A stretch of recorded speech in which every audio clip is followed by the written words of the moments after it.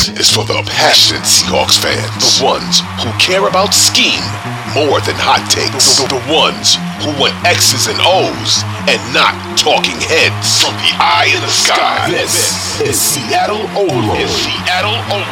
With your hosts, Matty F. Brown, Griffin Sturgeon, and Ty Dane Gonzalez. Let's go. Welcome to the Seattle Overload podcast, where it is time for our weekly news roundup. That is week 13 with Matty, that's me, and Ty. Ty, that's me. Have you got over Sunday yet? No, I'm still salty. I'm still really salty, but I think there are bigger and better days ahead for the Seahawks. We'll talk a little bit about that over the course of today's show. We're also going to be talking about a certain first round pick that used to belong to one team, but now belongs to another team, and starting to look a little bit better and better by the week. And we're also going to talk about some injuries and stuff like that. So, yeah. Hi, Matty. How are you? You kind of ended that on a downer. Injuries. Well, although they most of them do help the Seahawks, so it's actually not really on a downer. It's actually we're things are looking on the up and up. So we'll talk about that a little bit. But how are you doing, Matty? Have you gotten over Sunday? How are you feeling? No, I have not got over Sunday. Can't blame you. I saw Pete Carroll in his press conference was asked about whether it was a legal man downfield, and he shook his head and then said he didn't comment on it. But so that's upsetting. Like, that was a kind of BS penalty, and obviously Seattle fitting the run so badly, that's still great. And even Pete was saying how, like, he was really upset that basically in back-to-back weeks they lost, or back-to-back games they lost in the same manner. He said he had a real problem with that, which is good because we had a real problem with that. But anyway, we will move on from that game, although we will talk about that game in this podcast and tomorrow. But some positive news, Ty. The Seahawks, in the midst of Sunday's madness, I think perhaps for the fan game day experience, they announced on the big screens at Lumen Field that the Seahawks are launching throwback uniforms. Let's go Much finally. Hyped, much theorized. I was dissecting the Sound of the Seahawks off-season footage where they had a throwback kind of looking wall in there, and why would they do that? And throwback coloured cleats from some of the players, and like Quandre Diggs had some clean kind of throwback cleats in the preseason. All of this stuff, and finally they're doing it, which I think is because the NFL changed the rule, the helmets, where they used to, for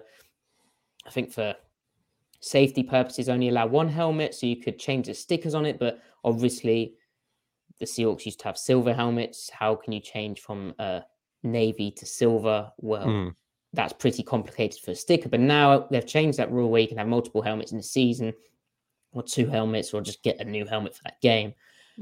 And silver helmets. And it was a cool video, like a lot of history of the team in there. And it'll be interesting to see how Nike does it, because I'm hoping they kind of, like, they should be able to keep it exactly the same. Like, there's no reason they can't, like with what the Packers kind of do, where they've got kind of a OG kind of style.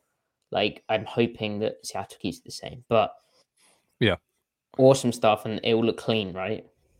Yeah, it should look dope. I'm interested to see what they do with the helmet exactly. Are they going to do just straight up the old school, just, matte silver helmet, or are we going to get maybe the feather accents that they have in the current jerseys and helmets? Is that going to be a part of the helmet? So that'll be interesting.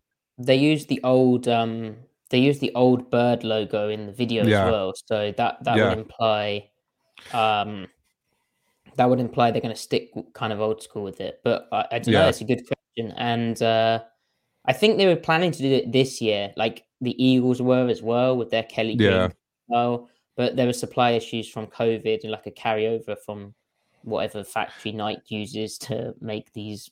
And I think I forget who it was. Some higher up from the Seahawks earlier on in the year was saying like, Chuck we're Warner. going to. Yeah, I think so. Yeah. And Chuck Arnold. Yeah, it was Chuck Arnold. Yeah, Arnold, not Warner. Warner. Oh, did you say Warner? I thought you said Arnold. Who is Chuck Warner? I don't know. You're combining Kurt Warner and Chuck Arnold, I guess. I don't know what you're doing. But yeah, Chuck Arnold was saying that they were going to do them in 2023. So this wasn't like a major surprise, I guess, but it's cool to get confirmation that it's happening. Because I like those uniforms. I know there's some people that don't, but I like those uniforms a lot. I like the old school look of a lot of teams, especially like late 80s, early 90s looks for teams. I think those are really cool. So I'm glad that the Seahawks are kind of jumping on this trend a little bit here and taking advantage of the new helmet rule to do this. Because like there's a bunch of different things that they could do, right, with the new helmet rule. Like they didn't necessarily have to do this. They could have done the 2000s uniforms, which yeah. That they would could be have bad. They could have done like a black uniform with like a black helmet like Bobby wanted. They could have maybe done just they could have just done like an action green helmet or something like that to go with the action green jersey. So there's like there were a bunch of ways that they could have gone about it. I think they chose the right way though with this, and so I'm looking forward to seeing what they look like. But yeah, I think because we saw the old Seahawk logo, it's probably just going to be straightforward, just a 1-for-1 recreation with maybe just like some minor tweaks. Yeah. I mean, you could modernize the logo, and I think it would work, but probably best if it's a throwback, just to keep it as it was, and it will look clean. And they can, rather than the Lions putting their stink on blue and silver, the Seahawks can perhaps restore that colorway into being actually good. Yeah. Who do you think is going to rock it the best? Well, that's a good question. Because we've seen a lot of jersey swaps on. Yeah, DK. Gino. Yeah. I think Jamal. Yeah. With the white wristband. Maybe. Yeah, with the right. Yeah, if he goes with like all white wristbands, yeah, that'll look pretty fresh. There we go. And the one thing as well is I hope it doesn't replace the wolf grey look, because the wolf grey was cool, but I don't know. Like, I don't really get why the NFL limits how many different colorways you can wear in a season, or if they even.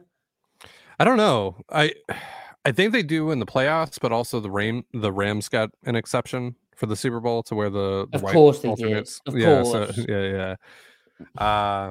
Because they're from the NFC West and they're dirty, filthy cheaters, obviously. Yeah, and the NFL lives right next to them, and it's unacceptable. I'm mad. So yeah. I don't know. Well, the Seahawks, I mean, like they kind of have a home alternate, which is the action green, but they've also worn those on the road. So like they kind of need like a home alternate, which these I assume would be like, are they going to get white ones as well? Because like the Dolphins have both for their surely throwbacks. I mean, I don't know if the white ones are needed, are they?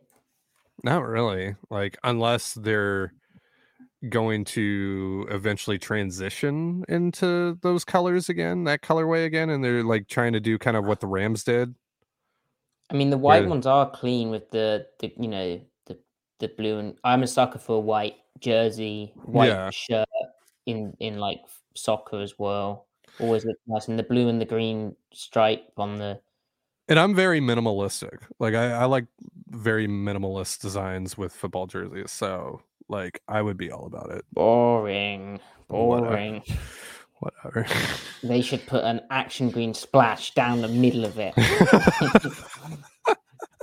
Just a splash of paint, like someone threw some paint on it. All right. Yeah. And every jersey is unique in that, like, it's just one guy or girl or person in a factory just doing it in different techniques each time. All right. You get one of a kind when you buy it. Mm-hmm. There you go. It's tie-dye. Tie-dye. Yeah, why hasn't anyone done tie-dye jerseys before? There's probably a really good reason for that. Probably.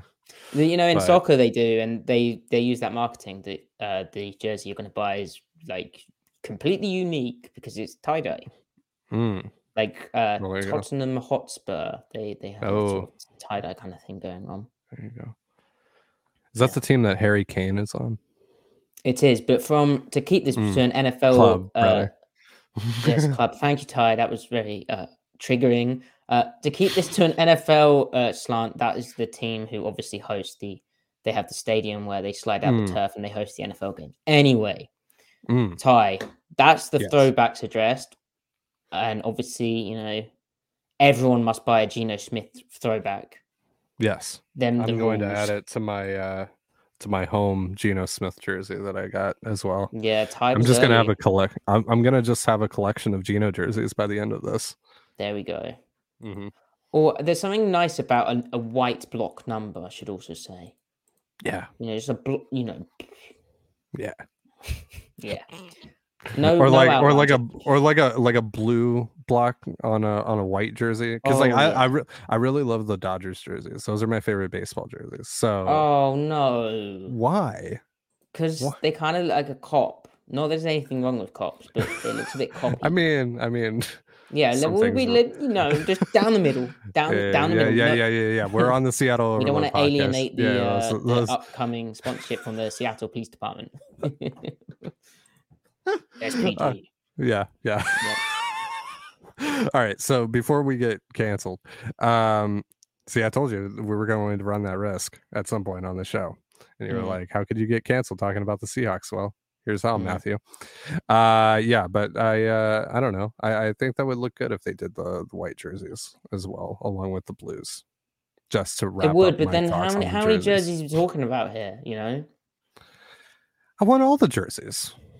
Why not all the jerseys? Why not all the uniforms? When I was in Germany, they had the German Seahawkers, the German Seahawks fan club, who kindly invited me to their party where I had lots of fun and a bit of beer.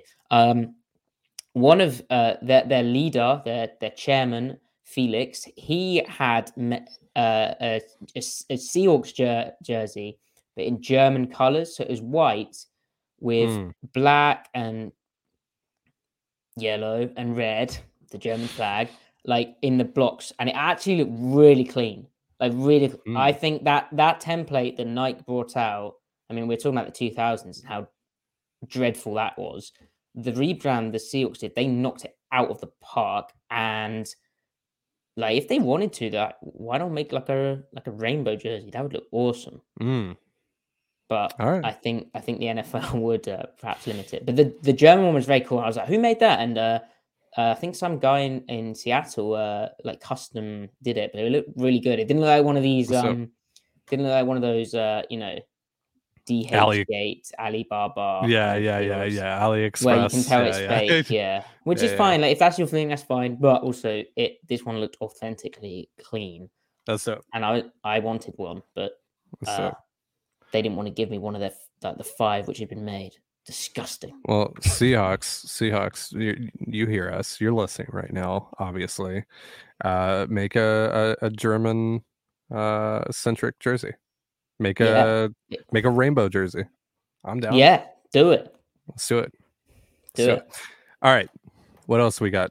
What else are we talking about? Well, the Seahawks had a slight need at safety. The strong safety position more than the kind of free safety position.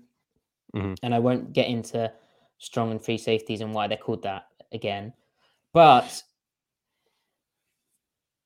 they have a need there because Ryan Neal badly bruised his elbow. Now, it looked worse on the day. On Monday, Carroll said, he should be good to go at the weekend. Or they think he might be able to. And then on Wednesday, Carroll sounded similarly positive, like he's making good progress. Nevertheless, Seattle, they have Josh Jones in reserve. Jones took a bad angle on that 86-yard Josh Jacobs run. And I think maybe he's starting to run out of chances. But also, behind Josh Jones in terms of the strong, as in, Seattle's playing more 2 high coverages, but you kind of need someone who's a bit more comfortable in the box. In terms of the strong, there's Josh Jones, and then there is no one. Yeah. There's Joey Blunt, who's more of a free. He's more of a Quandre Diggs mirror. But they're obviously with Jamal Adams getting injured at the start of the year in really tragic circumstances. They're lacking that kind of box hitter.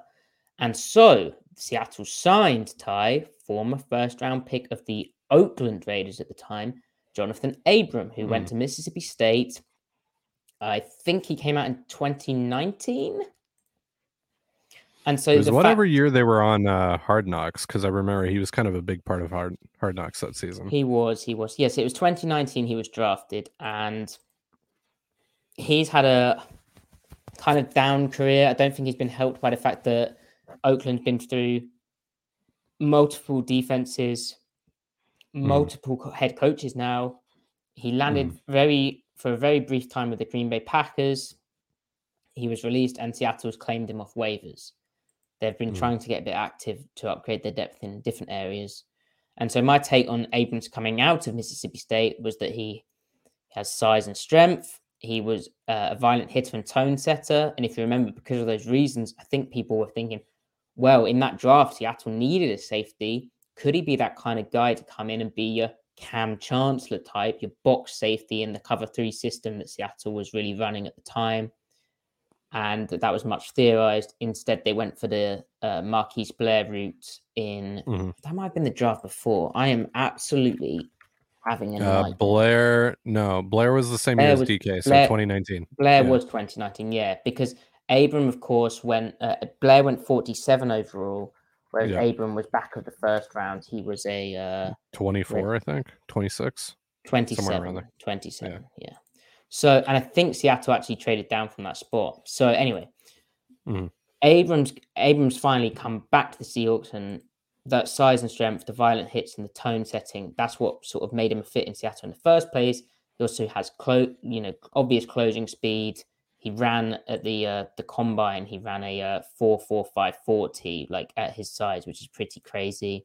And he also had tenacious pursuit and a motor, and was really comfortable coming downhill in the box. Now, the issues at Mississippi State are what have continued into the league, where dangerous tackling form, where his head's getting involved, which obviously isn't how the Seahawks coach their guys to tackle. They coach shoulder contact. That's how everyone coaches now, really. Kind of a rugby style of tackling. They formed their own system and took it to USA football.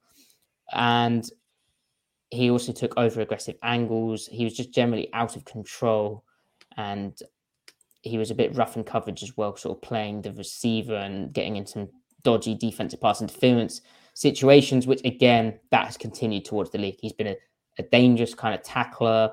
He's been an inconsistent tackler. He's made some hits which have been, penalized because they've been, illegal. They've been dangerous. And then also his coverage has been illegal because he's contacted guys, and his coverage hasn't been very good. So maybe he's someone who can make it work in Seattle, in the fact, they love him up a bit, the culture. But, and I think, he was a first round pick for a reason. He was considered like the best box safety in that draft class. I had some concerns. Those reservations have remained, but, could be the right fit. Definitely worth an addition given Seattle's need at the position. Yeah, it's a solid flyer to take, especially at this point in the season. And if you need him to play, he at least has the experience of starting games, so that's fine. And hopefully Neal's injury doesn't keep him out too long. Plus, you have Josh Jones, so you can kind of stash Abram as well after you get past the point of needing him. So, maybe it's something that you can, like you said, they can love up on him a little bit. Figure out if they can fix some things with him, make some tweaks, and see what they got there. So it's a really interesting pickup, probably one that if it goes well, we'll see maybe the effects of more towards the end of this season or into next season. But we'll see if they need him this upcoming week. Hopefully not. Hopefully Neal's able to return, and I know that Pete kind of left that up in the air today, so we'll see on that. But it's an interesting gift for them. Right, and he's still only 26, and so I think he will also benefit from the fact that Seattle's scheme will mainly ask him to be like a cover 4 quarters safety, so there's a bit less going on in terms of he's playing in like sort of tighter spaces. He can also come down and make a hit, and then they'll probably play him down a bit as well in the box in that kind of cover 3 style. So I think maybe just a simplification for him will help. But we'll see. He should also contribute on special teams if he's, yeah, if he's it's a good point. You should look for that to show up. So yeah, it's a good point. All right, what else do we got? Well, Seattle also, we took a week off because of the bye week from our news segment. Please forgive us. And Seattle also signed Laquan Treadwell, who's been all around the league, the wide receiver. He actually, I think, played with DK Metcalf. I know they both went to Ole Miss. I think there's a bit of crossover there. He was a 2016 first-round pick out of Ole Miss. He's obviously considered a bust because of how he's sort of bounced around the league, didn't work out in Minnesota. He's been with Atlanta, Jacksonville, New England, Arizona, most recently, and now Seattle.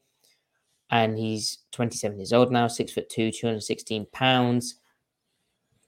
Kind of an odd addition in that, like, you'd think that's kind of Derek Young's role. But with D. Eskridge heading to IR with a broken hand, which he injured against Tampa Bay, that it was worse than they first feared. I have to say, like, sitting in the stands watching Eskridge run the football, he just doesn't take a hit well. He just runs into contact. He doesn't lower his pads. He just runs upright and just gets smacked around. It's like, wow. Like, you think about how Tyler Lockett takes a hit in terms of giving himself up. At least that, that's much better than this. And Eskridge just hurt again, which is unfortunate. But seems Treadwell's going to come in, obviously a very different type of player. He's going to come in and be that wide receiver 4 behind Marquise Goodwin. And hopefully Derek Young can challenge him. But to me, it's a bit, it's a bit unfortunate that Young hasn't quite earned the thing. And in terms of, you'd like him to be like an established 4, but he's not. So that's all right. And Pete Carroll spoke about Treadwell saying he's, very smart. He's been in lots of systems. He's picking it up really quickly. So that's good. He said he's going to play more as well. And he's going to be more involved. And he actually did play against the Raiders. He played, let me get the snap counts. I'm just bottling this right now. Yeah, so Derek Young only played 1 snap against the Raiders, but then 21 snaps on special teams. Treadwell played 7 snaps on offense against the Raiders and 2 snaps on special teams. So how that shakes out is something to monitor. The way that Young was used is mainly as a blocker, and Treadwell will be mainly used as a blocker too. You get that big frame out there. It's still a wide receiver body, so it's different to having a tight end split out wide. And there's different things you can do with your personnel, but that's that. So, Ty, are you familiar with Laquan? I'm familiar with Laquan a little bit. He had a pretty good season in Jacksonville, filling in down there. I don't know, was that last year, year before? Oh yeah, you're right. Yeah, he had a pretty decent year. So I don't know, maybe he's figured out some things. Obviously not enough to get on an active roster this year. He was on the Seahawks practice squad before now, and so is he still on the practice squad? Did they add him to the active roster? No, because they used Eskridge's spot on Abram. They did, so that's going to be interesting. Because if Pete says he's going to play more, then they'll have to call him up, and then they'll have to get rid of someone. Which maybe they'll have to do that after the next elevation. Right. Yeah, so maybe they're just getting their money's worth. Yeah, in Jacksonville, he started 7 games, played in 12. He had 434 receiving yards and 1 touchdown, which is all right. I mean, the problem in Minnesota was like a case of the drops, right? And he just didn't pan out. But also like his testing at the combine, 4.6, 3 seconds 40, and not very good jumps either. He just didn't test very well. On tape. His production at Ole Miss was pretty good, but he just didn't test well, and then it obviously didn't translate to the league for whatever reason. But rinse and repeat with what I said about Pete Carroll and the culture. Like, you don't know, maybe he just needs loving up. Maybe he needs time. We'll see. But I wouldn't expect much, but we'll see. We'll see if they found something. We'll see, what the hands look like and see if he's made any other improvements. But for now, I wouldn't put a whole lot into this. So Ty, you promised me some injury discussion. Yes. All right. So, we already talked about Ryan Neal and all that, and that's really the biggie for the Seahawks, right? I'm not missing anyone. not missing anyone else. There's like 6 players that are ill. There's an illness thing going around. That's obviously concerning. Abe Lucas was questionable and appeared on the injury report. Pete Carroll said he felt sick. Now today, like a dozen Seahawks are. Is 6 a dozen? 12 a dozen. Half a dozen. It's half a dozen. It's half a there dozen. There we go. Do you guys have a baker's dozen? Yes. Yeah, 13. Yeah. Oh, it's 13. Oh, what is it for you? 11. 11? Oh, I'm pretty sure it's 13 here, right? Oh, right. Or am I confused? You might be confused, bro. Folks, help us out in the chat. You might be confused. So on the Rams side, though, this team is depleted. Obviously, they're 3-8. They have the third pick right now in the draft. Or well, they don't have the third pick. The Lions have the third pick because that went over to them in the Stafford deal. And speaking of Stafford, he's not going to play in this game.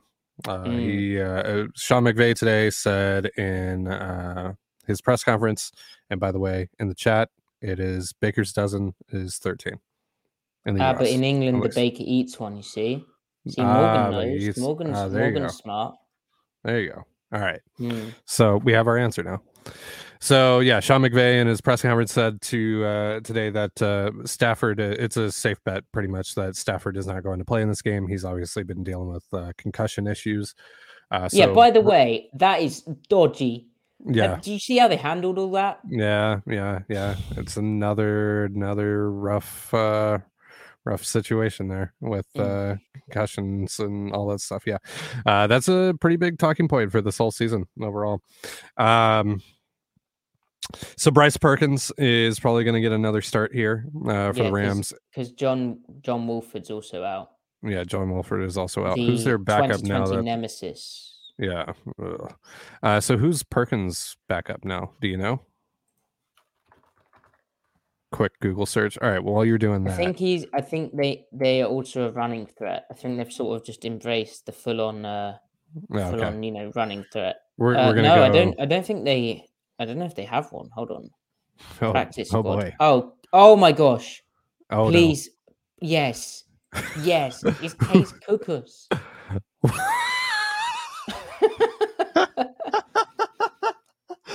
Who? Cuckoos. Case Cuckoos? Oh, no, I know that. Couscous is delicious. Cuckoos. Cuckoos. Yeah. It's that guy. He was with Minnesota, right? He's kind of cooked up Seattle in the preseason. Yeah. All right. Well, so maybe that's a thing. Who knows? Let Case Cuckoos cook. Let him couscous. Bit of olive oil and raisins and whatever nice things you put. Raisins. Sultanas. I've had couscous with sultanas in it, and it was nice. And chickpeas. All right. Yeah, chickpeas are good. Yeah. Okay. Well, what are you putting in your couscous? Just not raisins. What about sultanas? Sure. Yeah. But not raisins. Yeah. Okay. I misspoke. Okay. It happened. All right. So check it. All right. Let's U-turn here. Let's revert back here. Griffin's not here. Center. U-turning. Griffin's not here to U-turn. I am also. I don't know what U-turn is. I'm the co-founder of the U-turn gang. So along with Mr. Spin Move. So I am one half of that representation here, and there will be U-turn representation on this show, no matter what. As long as one of us are on here, there will be U-turns. That is a guarantee. I won't bow to peer pressure. Right, continue. Let me talk about the injuries. Okay. So Stafford's out. Perkins is in. Cuckoos is on the bench. Cuckoos is on the bench. Tony Kukoc is on the bench, and then. Aaron Donald is going to miss his first game ever due to injury. He's got an ankle thing, and he's already been ruled out, and that is the first time ever he's been ruled out due to injury, which is wild. And he every time just murders the Seahawks. Like they just can never handle him. whatever they try, he's just always his best game. I mean, he's a great player, obviously. Yeah. His best game always seems to be against the Seahawks. And they're like, what are they now? 3-8? They're 3-8. They're terrible. That is crazy. And Donald with a high ankle sprain week to week, but like it's a high ankle sprain. Like that's a bad injury. Like I know he's Aaron Donald, and he's like literally a superhuman, but like.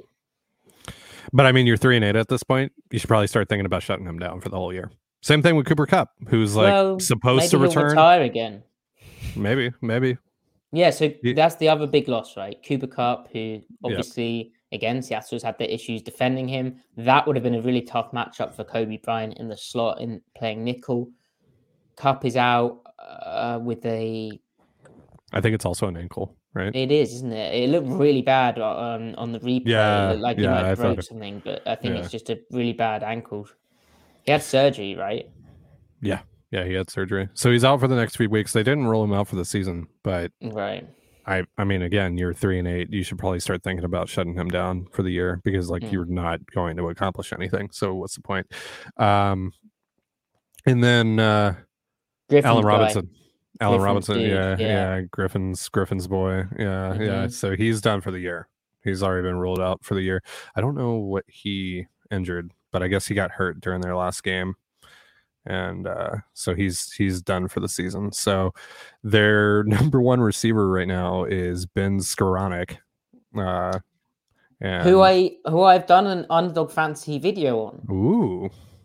Do you wanna know the sell for that? Yeah. Sean McVay has done it again. He has evolved to stay ahead of NFL defenses, and the Rams don't even need Odell Beckham Jr. at the moment because they've evolved and they're going to stay ahead of everyone. That was week 2, I think. Spicy. Be careful though. It's spicy. Wait, we're not there yet. The issue with that take, no, we're not there yet. Skoranek, they were using him as a fullback. And it looked kind of cool, but then they like stopped doing it as much. I guess because teams stopped respecting the run, and then I don't know. I feel like McVay should have done it more, and then they got injured, and they can't run the ball. Even though we were like assured that at the start of the season, they're going to run it much better this year. They've got the chemistry, and it's going to be marvelous. And Stafford won't be dropping back blocks in empty formations. They'll just run the football. But no, that has not happened. And honestly, the Rams have had such good injury luck the past few years that now this is like, it's almost like all of that good luck coming to a head. They're paying their dues now. This is a brutal situation. And yeah. It just feels like a long time coming, right? Right. I mean, what goes around comes around. Like that is unfortunate for them. And I wonder, not every year, but the past few off seasons, there's been rumblings about Sean McVay wanting to retire young, wanting a TV deal. Probably going to earn gazillions working for one of the big networks. Yeah. I wonder if actually having a losing season makes him, Aaron Donald, who, as I said, there was retirement rumors with him as well. I wonder if they want to come back and run it back and actually, go out winning, like not having a losing season. I mean, 3-8 is not. Seattle can condemn them to a losing season. Yeah, they could. That's crazy. Because by my mathematics, Ty, 9 is over half of 17. It is. Let's go. Let's go. Nailed it. Let's go. YouTube. Bam. Let's go. Live maths. That was a lot. Live maths here on the Seattle Overload podcast. Yeah, exactly. Maths you. Yep.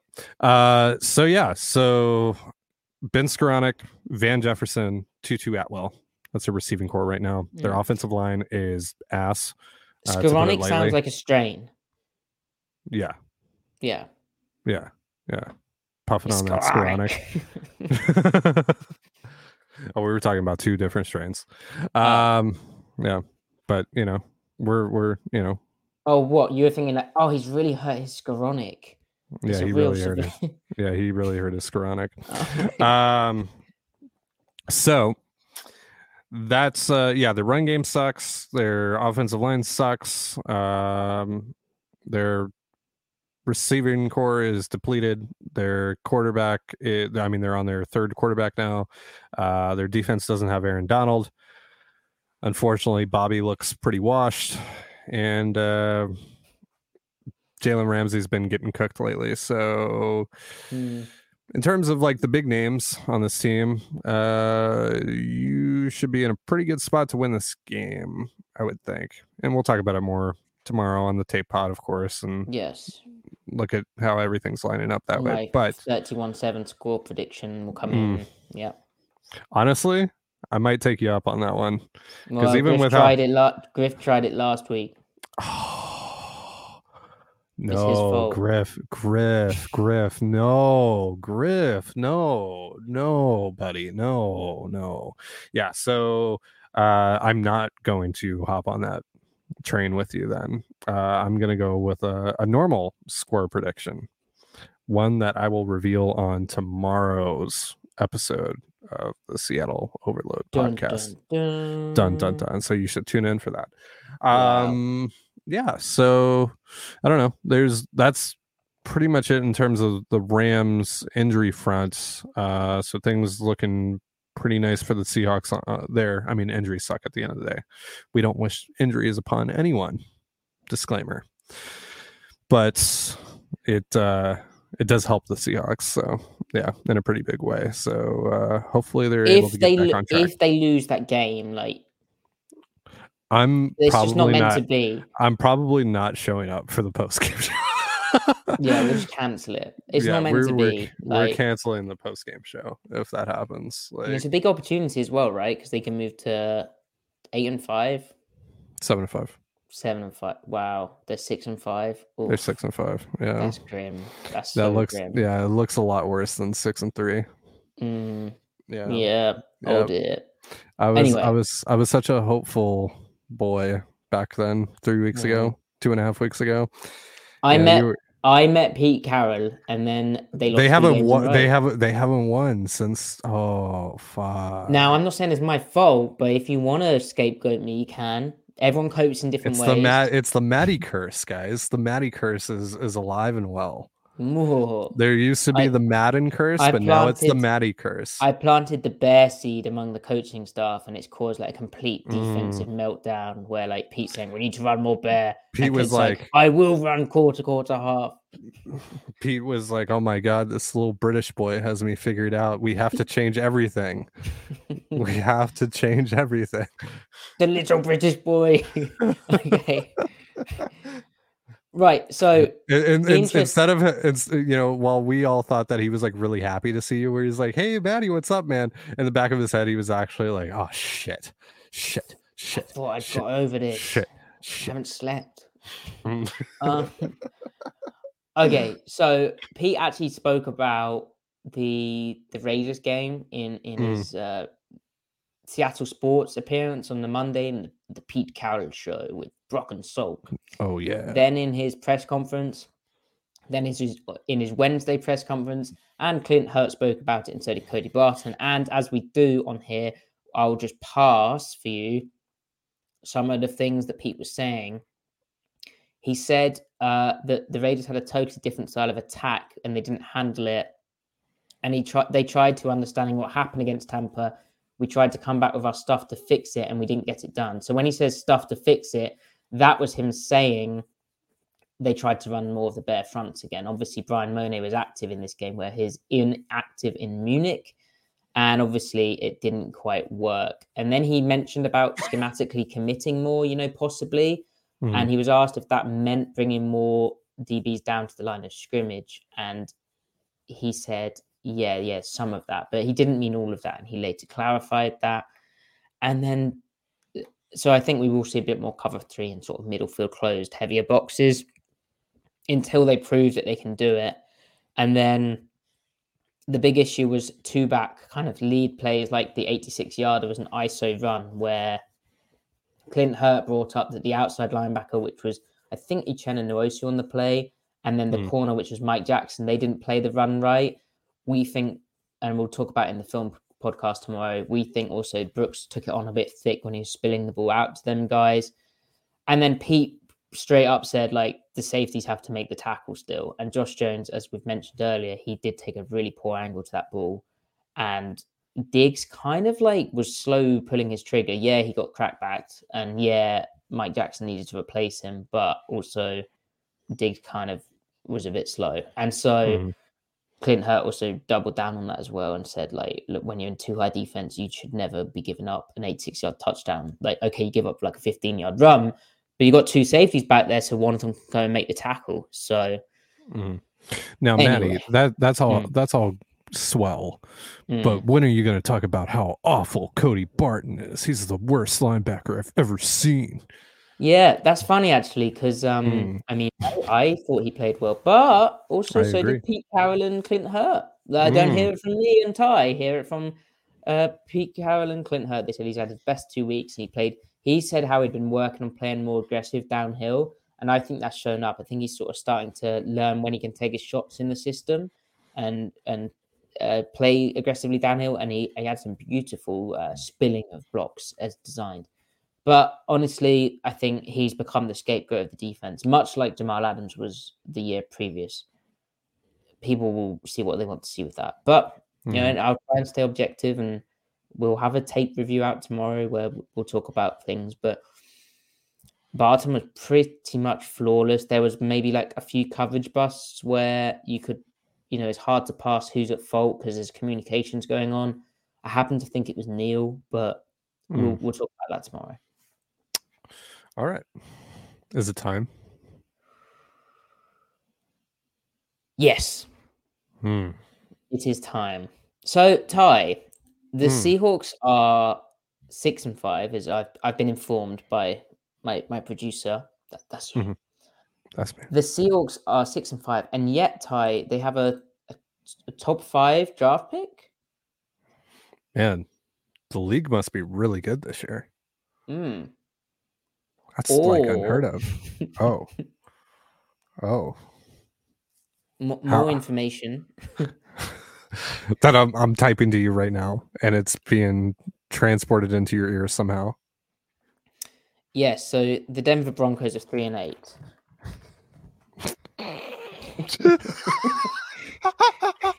Okay. Yeah. Yeah. All right. Sure. Yeah. Yeah. They are. That is fact. That is fact. Yeah. Since we last spoke to you guys on this news show, the Broncos have played 2 games and they've lost 2 games. Yep. They have. Yep. And I have watched both games, by the way.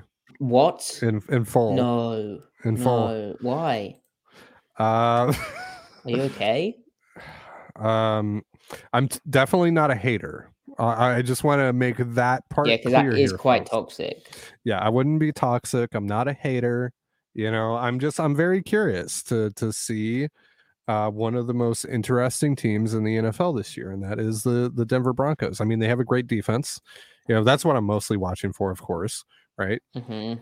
Best defense in the league, at least, you know, top 3 unit in the entire NFL. Well, they're a lot of fun. They're a lot of fun to watch.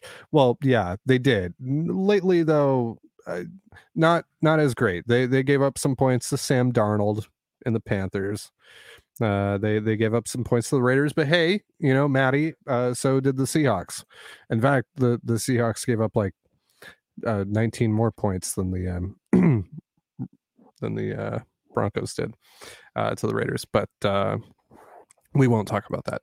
But you know, that's mostly why I'm watching, right? You know, just to respect some good defense, you know, and that's about it. You know, unfortunately, on the other side of the ball, that part is like completely unwatchable right now. But you know, I'm watching, you know, doing my due diligence, not being toxic whatsoever. Just, you know, I wouldn't be a real football fan if I didn't watch the whole game, you know. Yeah. So I'm respecting it, even though it's really bad. I'm respecting it, and you know, I'm totally not having a good time. Totally not laughing my ass off whatsoever. No. Totally not pointing and giggling. None of that. Just, you know, watching, observing, And yeah. So they'd be 9-2 if they'd scored at least 18 points on offense. God, they're really bad. And the big thing about these last 2 weeks, I mean, we know that the offense is a complete mess. But the big thing about these last 2 weeks is the defense, I think, has finally had enough. Mm-hmm. That Raiders game, the defense was lights out again. And then they just melted down. Like, they got worked by the Raiders. Sertan got on a good concept. McDaniel saved like his best 2 plays to get them. But like they just completely bottled that. And then the Panthers game, the defense wasn't recognizable from the the first few weeks, first half of the season defense, really. I think they've had enough. Yeah, particularly the run defense. Run defense was not good. They had quite a few busts there with Foreman.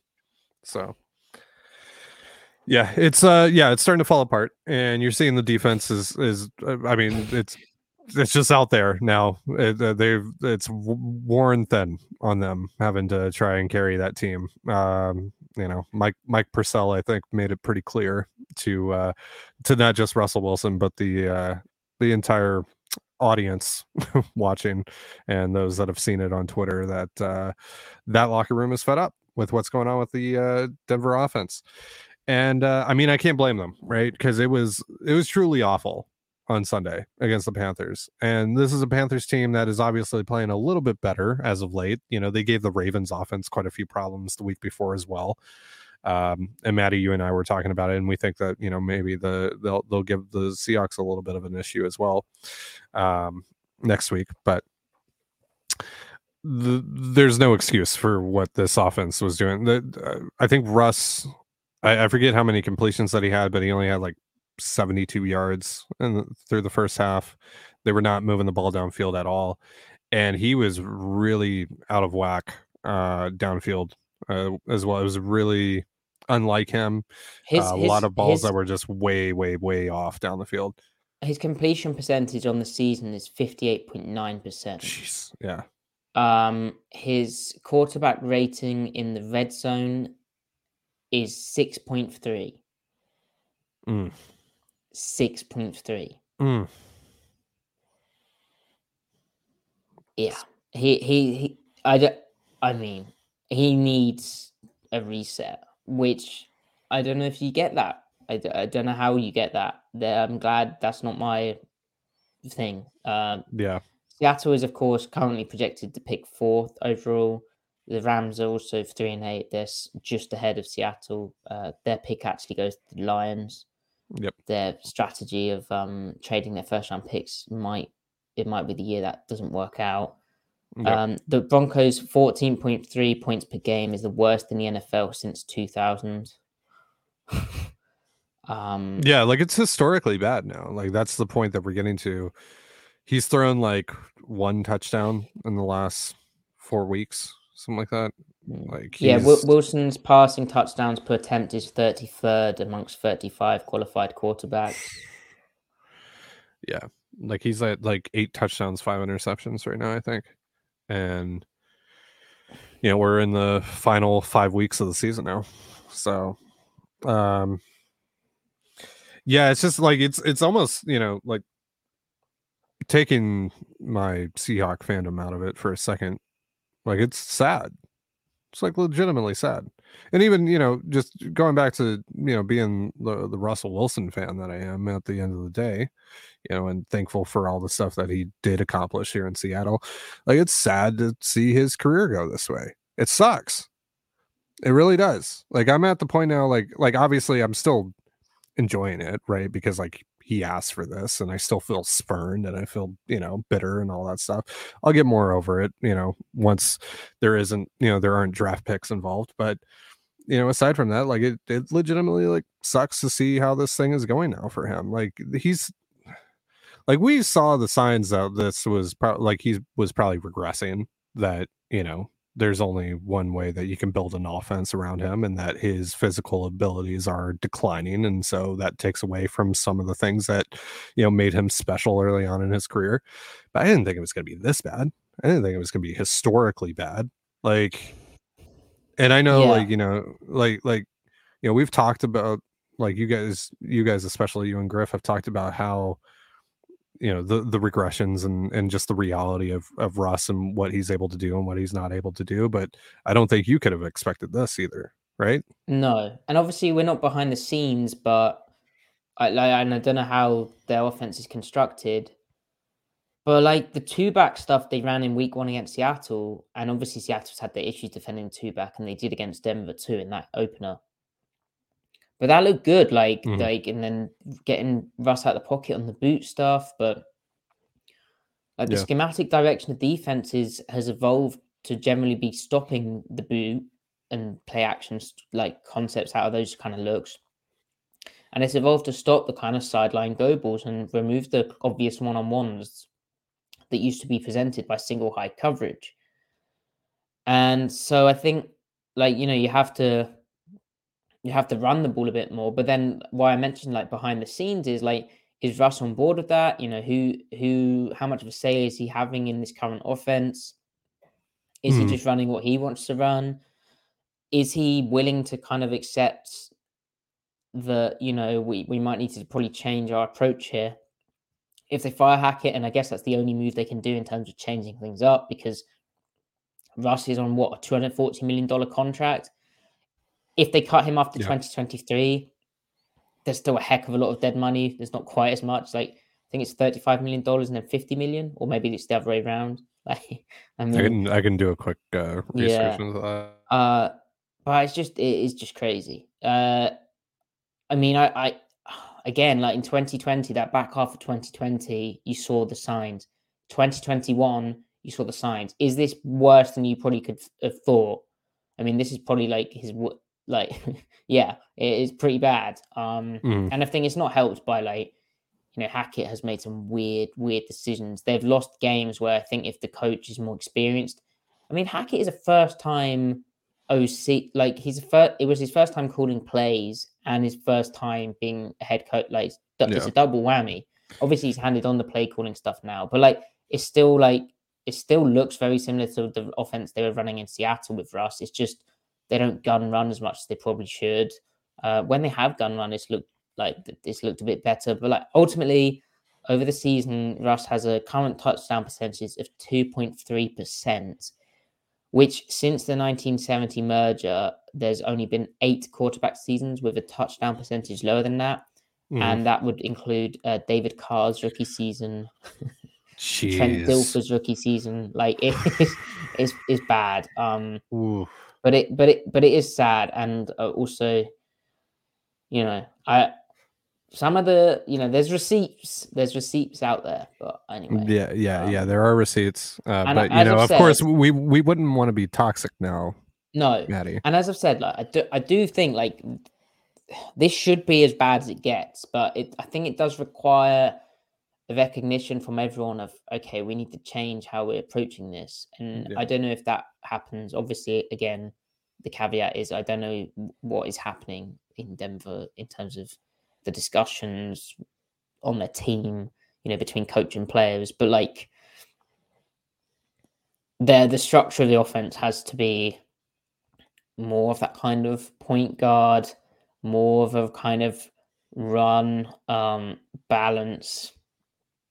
And yeah.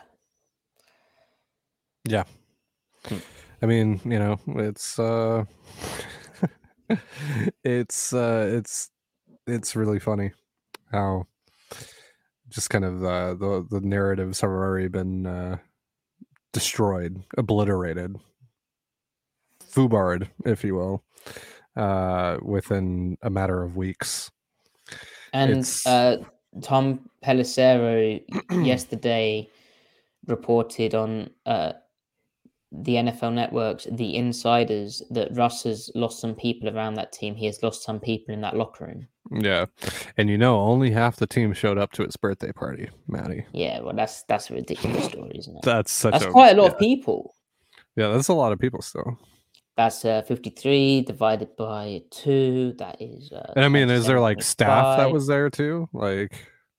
Well, that would be the big bombshell if Clint Kubiak was there, but Hackett wasn't invited. Ooh. Juicy. Juicy. So by the way, next year the dead money would be, this is all post June 1, by the way. 39 million. Yeah. Wait it out. 39 million next year. 35.4 the year after that. 18.4 the year after that. 18.4 again in 2026. 8.4 in 2027, then 4.4 in 2028. So it is like 35 and then like 50. Yeah. Over the. Yeah. Yeah. Yeah. Just about, pretty much. So yeah. So, I mean, that's a lot to do, but then. But the thing is, Hackett will get fired, and then they'll hire an offensive guy. I saw someone suggesting maybe Frank Reich. Like, I know he'd be wanting another shot. He's considered an offensive guy. He'd probably go mad at trying to run pass options with Russ, given, like, I believe my understanding, Russ didn't like the idea of an RPO, and a core principle of Reich's offense is the RPO. Yeah. It's probably going to be shoddy.